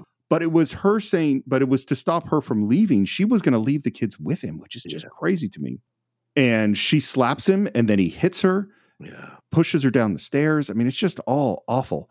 Yeah. He gets a knife out and starts cutting open the cushions looking for drugs, finds a giant bag of Coke, and basically just, face plants into it. Yeah. And he grabs his kid and he goes to the garage, goes to the car, locks her out. She's screaming, trying to get in. And the terror of her not being able to get into the car, it's just crazy. Then she grabs something and shatters the window, the driver's side window, as Jordan slams the car into reverse, crashes through the garage door, and crashes into a stone pillar with his kid not seatbelted in the front seat. This is the Karen moment from Goodfellas. This is the Karen moment. This, like you flush the drugs down the door. Oh my, why'd you do this? All we have is the final destruction, right? And in that movie, they stayed together until, of course, divorcing years later. But in this movie, it's clear that this is over. And a little thing, and I don't know if this was direction. I don't know if this was Margot Robbie's idea. Her panties are still rolled down her legs. Oh, I didn't notice that. I noticed that watching it this time around, with her coming to the car after he's crashed the car, you can see them still like down on her thigh. And I was like, wow, that's actually a great attention to detail, because they were just having sex and got into the fight right immediately afterwards and back and forth. And he punched her and she slapped him and all of this. And so it's like she doesn't have the moment to just like take these things off. She's so caught up in everything and the madness and the insanity of the sequence of events that why would she? So it's just a great little moment here. And I do think in reality that she got away with it because she didn't serve one day in jail. She claimed domestic violence, obviously, which we see here. She claimed domestic violence and all this stuff. And as soon as he got arrested, she started the process of divorcing him. And she's remade herself now, by the way. She's a psychiatrist online talking about helping people getting out of trauma relationships. She's on TikTok. She's got a very healthy TikTok following. She married a businessman within a year or two after the end of the relationship. So she got away with all this stuff. And so, like I said, I think the partners should face charges as much as the people committing the crimes because they stay silent. But maybe, as you said with Scorsese, this idea of loyalty, maybe he paints her in a better light in the movie because she did end up staying loyal to him in terms of not, turning anything over, just divorcing him and getting out of that situation. I don't know. For me, like I always think multiple things can be true at the same time. One is she is the victim of domestic abuse. That's all true. She might really care about those issues, and she might even be good at those issues. And I'm with you. Like, she is not innocent in all. Oh, she was nicknamed the Duchess of Bay Ridge by the press, and she loved the nickname because she got to live the rich life. Yeah. But by the way, the moment of Jordan realizing that he put his kid in danger and then taking the kid out of the car, and then the blood that starts dripping down on his face is a beautifully made moment. And DiCaprio plays it great, as always. And now he's getting a wire. And we cut to everyone at the office cheering for him, not realizing he's about to betray them all. And then they're sitting down to eat some fancy sushi. And they start talking, and he starts to steer the conversation towards Steve Madden. And then he slides a napkin kind of across the table, and we lift it up, and it reads, "Don't incriminate yourself. I'm wearing a wire." I believe this did happen, but not with Danny. But he did definitely do this. Not with Donnie. Not with Don. Well, not with Danny is the real person's name. Oh, right. Yes. Sorry. So in reality, this did not happen with Danny, but in the movie, it does with Donnie. Got it. And you could hear that he's saying exactly the kind of thing he would say for The Wire. Jonah Hill's reaction to this is great. And I would like to know what you think he's feeling. Is he, because he could be feeling relieved and, man, Jordan's looking out for me by showing me that note and protecting me, or he could be feeling totally betrayed and angry because Jordan's wearing a wire. I think he feels 100% at the foundational feeling is hurt. Hurt because this is his best friend, in essence, in life. This is the man who took him out of whatever dead-end job he's working on and showed him the world and had him make all this money and, indulge in all these things of himself. And the fact that he would even wear a wire, there was a destruction of his idol because he idolizes Jordan. So the fact that Jordan would wear a wire to possibly incriminate Donnie, even though he does slide the message across, there is such a, it's like Gibson when he pulls the helmet off Robert the Bruce. There is that sense of like, oh my God, you would actually do this, even though you didn't kill me and you didn't follow through with what the British wanted you to do. The fact that you even participated up to this moment is a betrayal. Yeah. And so I think what's going on for Donnie is the fact that you would even wear the wire, Jordan, is already a betrayal, even though you're trying to save me. And I think it's also a realization. And then when you go from that moment, that feeling, it is anger, it is fear, because if they can get to Jordan, they can get to Donnie. And so there's all of that mixing through. But I think most of all, it's the betrayal of a friend, the betrayal of friendship, which you can see, as you said, Jonah plays it so well. It's not overt. You almost feel sad for him and pity for him because I do. The face is almost like a child and his older brother has screwed him over in some really profound way. I do feel sad for him, and I hate Donnie. Yeah, I know you do. But that's the thing. This is this is Scorsese, and this is the thing about really good movies is they can make you feel things you don't really want to feel. Yeah. Like pity for a guy who's a scumbag. Yeah. Cut to Jordan in bed, and the FBI is there, and we look down and see Agent Denham holding up that note in a little Ziploc bag. I need you to get dressed. What the fuck's going on? You're going to jail.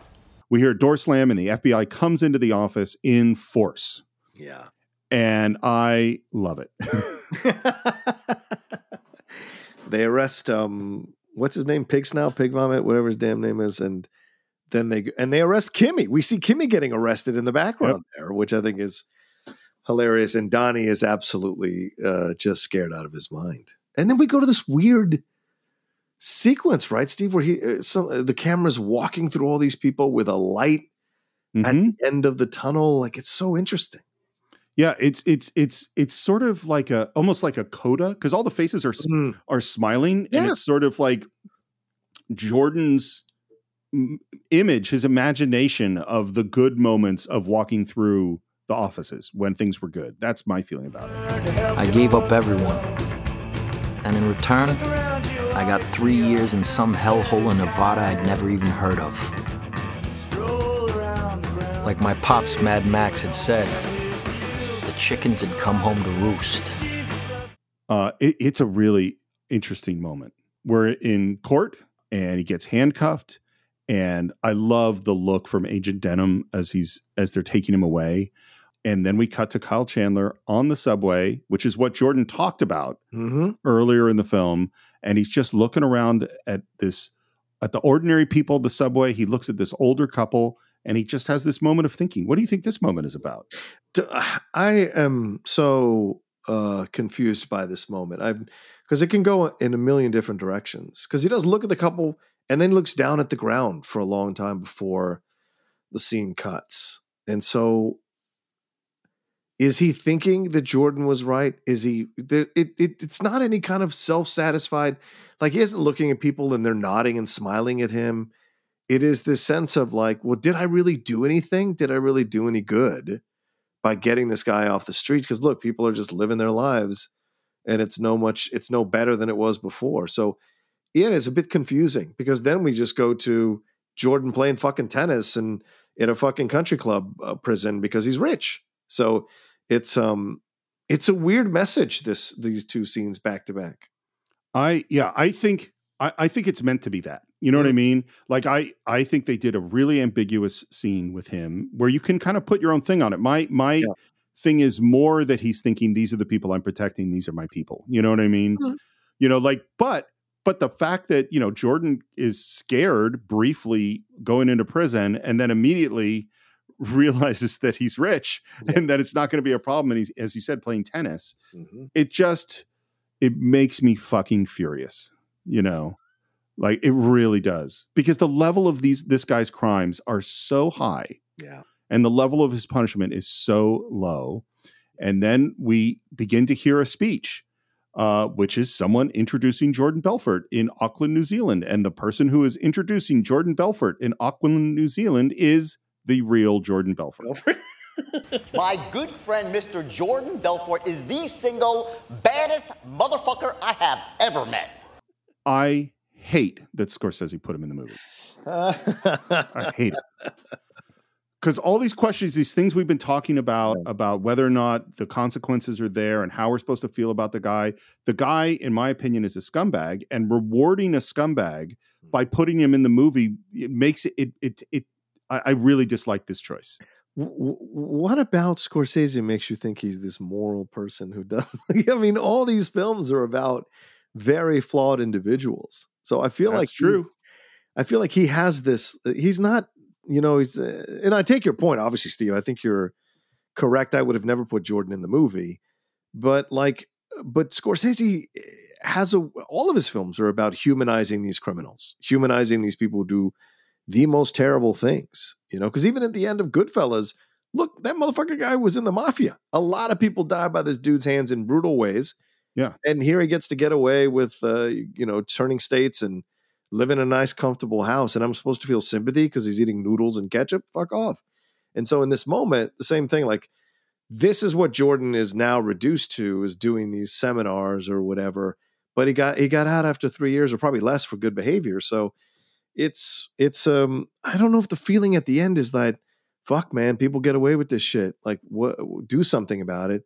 Or if it's just like, yeah, this is life. You know, this is the unfortunate truth of the world, you know. To me, there is a difference between saying an ambiguous story about a difficult person and allowing the audience to feel sympathy for that person, and giving a paycheck to the actual bad guy.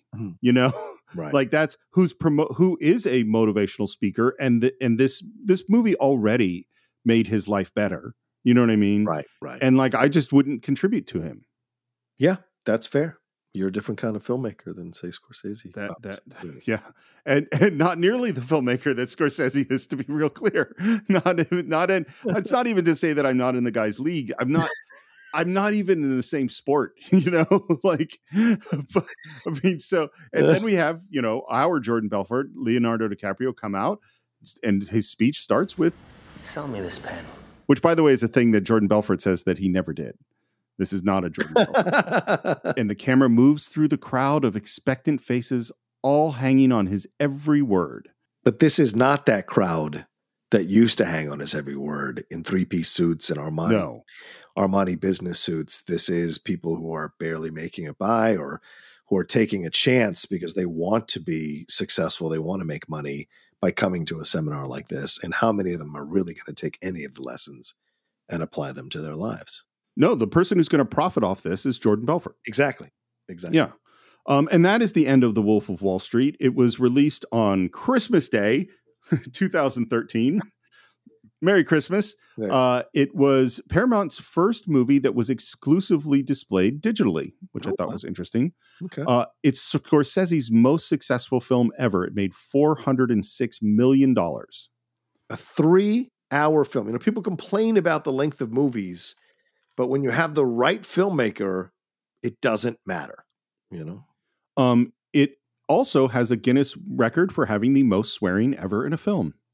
Wow, more than Scarface. Interesting. Yeah, there are 506 fucks, an average of a swear every 2.8 seconds. Both verbally and physically. It's true. I mean, my favorite one being Kyle Chandler saying, I mean, fuckity, fuck.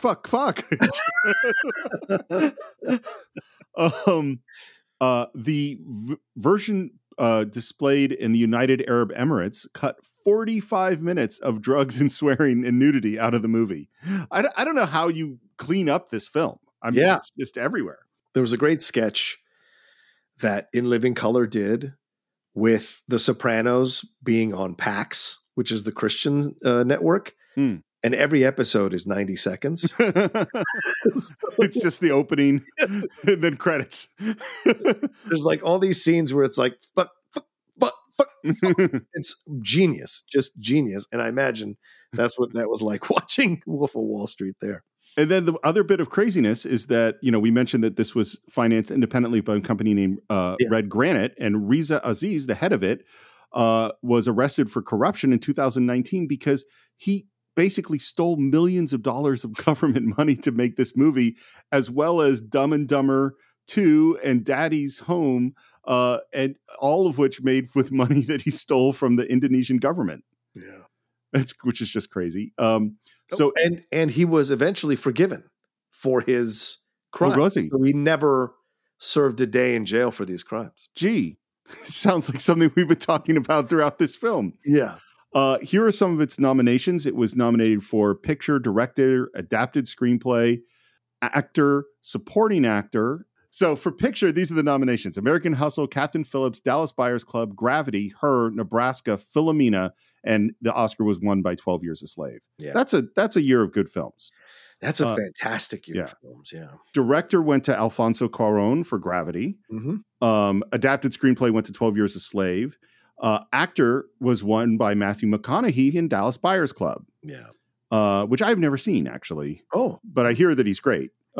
Supporting actor went to Jared Leto from Dallas Buyers Club. It was not nominated for editing, which I find shocking because this is an amazingly edited film. Yeah. I would like to talk briefly about Mr. Jordan Belfort and what happened to him. Okay. So he defrauded at least $200 million from investors. Again, I go to the guy who robs a liquor store and gets $150 and goes to jail because he used a gun, and he goes to jail for 20 years. Yeah. And this guy got, less than 2 years with good behavior. Yep. He was ordered to pay 50% of all his income towards the $110 million he owed to his victims.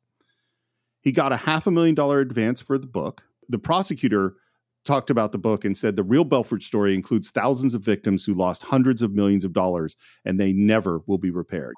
Yeah. So of the $110 million of which he was supposed to pay out of 50% of all of his earnings for life, he has paid $10 million. Wow. The U.S. filed a complaint against him, then dropped it. Jordan agreed to pay $10,000 a month for life, and then didn't. He claimed that 100% of his earnings from the book and movie go to victims, but that was bullshit. No movie money ever went to any of his victims.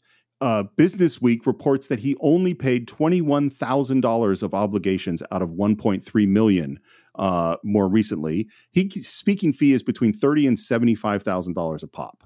Wow. His training program has been called a scam. His current net worth is $134 million. Wow.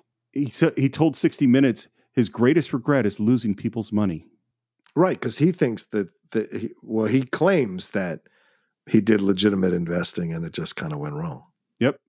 By the way, Danny Porsche, which is who Donnie's based on, his wife sued him for child support, which he has not paid, and he claims he has no assets, despite the fact that he's worth over $10 million. Yeah, and he started new businesses in Florida, and both of them were investigated for being scams for medical supplies and medical equipment. So, right. Yeah. And one more thing, and this bugs me, and I love Leonardo DiCaprio, but Leo did a promotional video for Jordan Belfort's, speaking. Yeah. And this is where, again, this is where I the question that we started was Brennan's question about, does this aggrandize, does this make this more attractive? And we've kind of been coming back to it. And it's like when Leonardo DiCaprio is doing a commercial for the guy, it's kind of like it blurs that line for me in a way of like, well, maybe you were fucking celebrating him. I don't know, but I'm not celebrating him. No, and I think if you're not inclined to celebrate him, you can find plenty in the movie to not celebrate him. Because I still think what I said at the beginning is that if you have a secret desire to be like Jordan Belfort, then you can say that this movie elevates him. But there are plenty of examples throughout the movie of the terrible things that he's doing and the reactions that people have to these terrible things, and that he knows he's breaking the law and violating the law and thumbing his nose at the law. And so you see these things that are the repercussions of his actions that I don't think aggrandize him. But what you said about DiCaprio, I did not know that, and that's a shame because that guy talks about a lot of causes, and so it seems a bit incongruent to be okay with somebody fleecing hardworking people out of their money, Yeah. I mean, it's like if he had, he does this apology at the beginning of the book. If he had actively tried to pay off the debts, then I would go, maybe that apology is real, but it's not, because you're not. No. Yeah. And I mean, I believe I do believe in capitalism, and I do believe that someone who does great things should make a lot of money. I'm cool with that. I don't think that applies to Jordan Belfort. Yeah. So what are your final thoughts on The Wolf of Wall Street? I think this is one of the greatest films ever made. Absolutely. I think this is one of the crowning achievements of Scorsese as a director. It's a film that grows in your estimation the more you watch it, at least for me. And I love that about Scorsese's movies. Like, I've come around a little bit more on Goodfellas as I've gotten older. Casino is certainly one that I've revisited and watched many times and enjoyed. And I'll tell you this film has an electricity to it that a lot of his other films don't. It's a different kind of electricity, but it's an electricity that is just brought on by DiCaprio, because he catches DiCaprio at the beginning of DiCaprio's prime as well as an actor. Of course, he was an aviator, these other things with Scorsese. But this is the movie that I think you see the greatest of DiCaprio in Scorsese's hands. I'm not a Shutter Island guy. There's other movies that he did. This is the movie that you see a master filmmaker with an actor embracing his prime, and the electricity of that relationship coming throughout the movie. There are incredible scenes here that stay with you forever, funny moments. And of course, you throw in Jonah Hill's performance, which is so essential to putting this film in another category in Scorsese's resume. And so for me overall, this one still works, still applies, and sadly still has the overarching message of how rich people get away with all kinds of things in our society, doesn't make them pay for it overall, doesn't really punish them in the ways that they should. I'm reminded of Eddie Izzard's bit about Hitler versus Stalin, where Hitler was certainly vilified, but Stalin killed way more people. And because it was his people, and because it was exorbitant amount of numbers, we almost kind of, in a fucked up way, respect that more than what Hitler did. And yet it's madness how the mind works when you look at these kinds of things. Or Idi Amin, how many people did Idi Amin killed? And he's not synonymous with evil the way that Hitler is. And so it's just an interesting situation how we view how rich people get away with things at such a high level versus, as Steve mentioned, someone who robs just to be able to eat, or just, to get some money in their pockets, get way worse punishments. I think electricity is a great word for the feeling of this movie. I also think, by the way, Martin Scorsese is not known for the funniest of films. No, you're right. Yeah. And this movie is genuinely funny if you have a particular kind of sense of humor. And the movie I'm not comparing these in terms of cinema, but the movie that just occurred to me that's similar in a weird way is RoboCop. RoboCop is really funny and really violent and gross. And if you think that's funny, it's a really funny movie. If you don't find that kind of thing funny, that movie is not for you. And I would say the same thing about Wolf of Wall Street is like, it takes you into some really morally questionable grounds, and it's thrilling the way Scorsese does it. And DiCaprio and Jonah Hill's performance and Margot Robbie's are all so great that you're carried along. I mean, that 3 hours, I think, goes fast. Yeah, agree. Because the pace of the movie is so fast and it's so damn funny, and it takes you to some morally questionable places. And it's an interesting experience when you're laughing at/with these people that you really, really shouldn't like.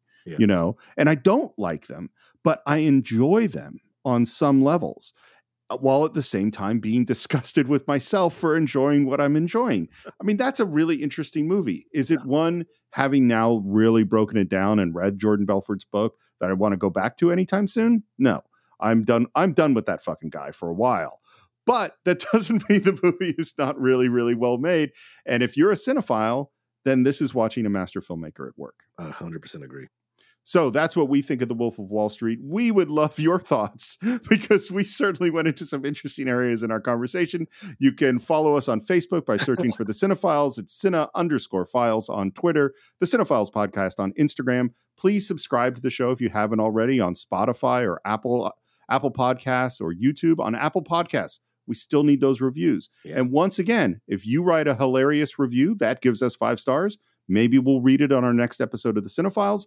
If you want to leave your comments on YouTube, we love responding to you there. If you want to buy or stream The Wolf of Wall Street along with every other film we've ever done, you can do it on cinephiles.net. And of course, shout out to all of our supporters on patreon.com/thecинephiles. You heard some of their names from questions that they asked in this episode, and we would love your support there, where you can get ad-free versions of the show, combined episodes of multi-parters like The Wolf of Wall Street, our watch-alongs, our Cinephile shorts, and even participate in the Cinephiles Advisory Board, which is a huge part of helping us guide the show into the future. Yeah. So, and if you want to reach me, it's SR Morris on Twitter, SR Morris1 on Instagram. John, how about you? You can always reach me at The Roca Says on Twitter, Instagram, and TikTok, The Outlaw Nation on Twitch. Hey guys, hundreds of thousands of you listen to our podcasts. You can subscribe to us on social media, follow us on social media, and especially our Cinephiles Twitter account as well. Follow it, get us into some big numbers, because those numbers are what translate to advertisers and to people who want to sponsor the show. When they see us have a strong social media following and a strong YouTube subscription and a strong podcast following, it makes us more attractive as a podcast to these advertisers to put their ads here on our show. And that allows us to continue doing the show for years and years to come, with all these wonderful, great movies that we're going to break down, like we did with The Wolf of Wall Street over these last 3 parts. And a big shout out also to all of our people who voted to make this movie our first film of 2013 that we tackled. And I think, and I hope that you all think we did a great job with it. That was great. And I'm really glad you brought up the thing about social media.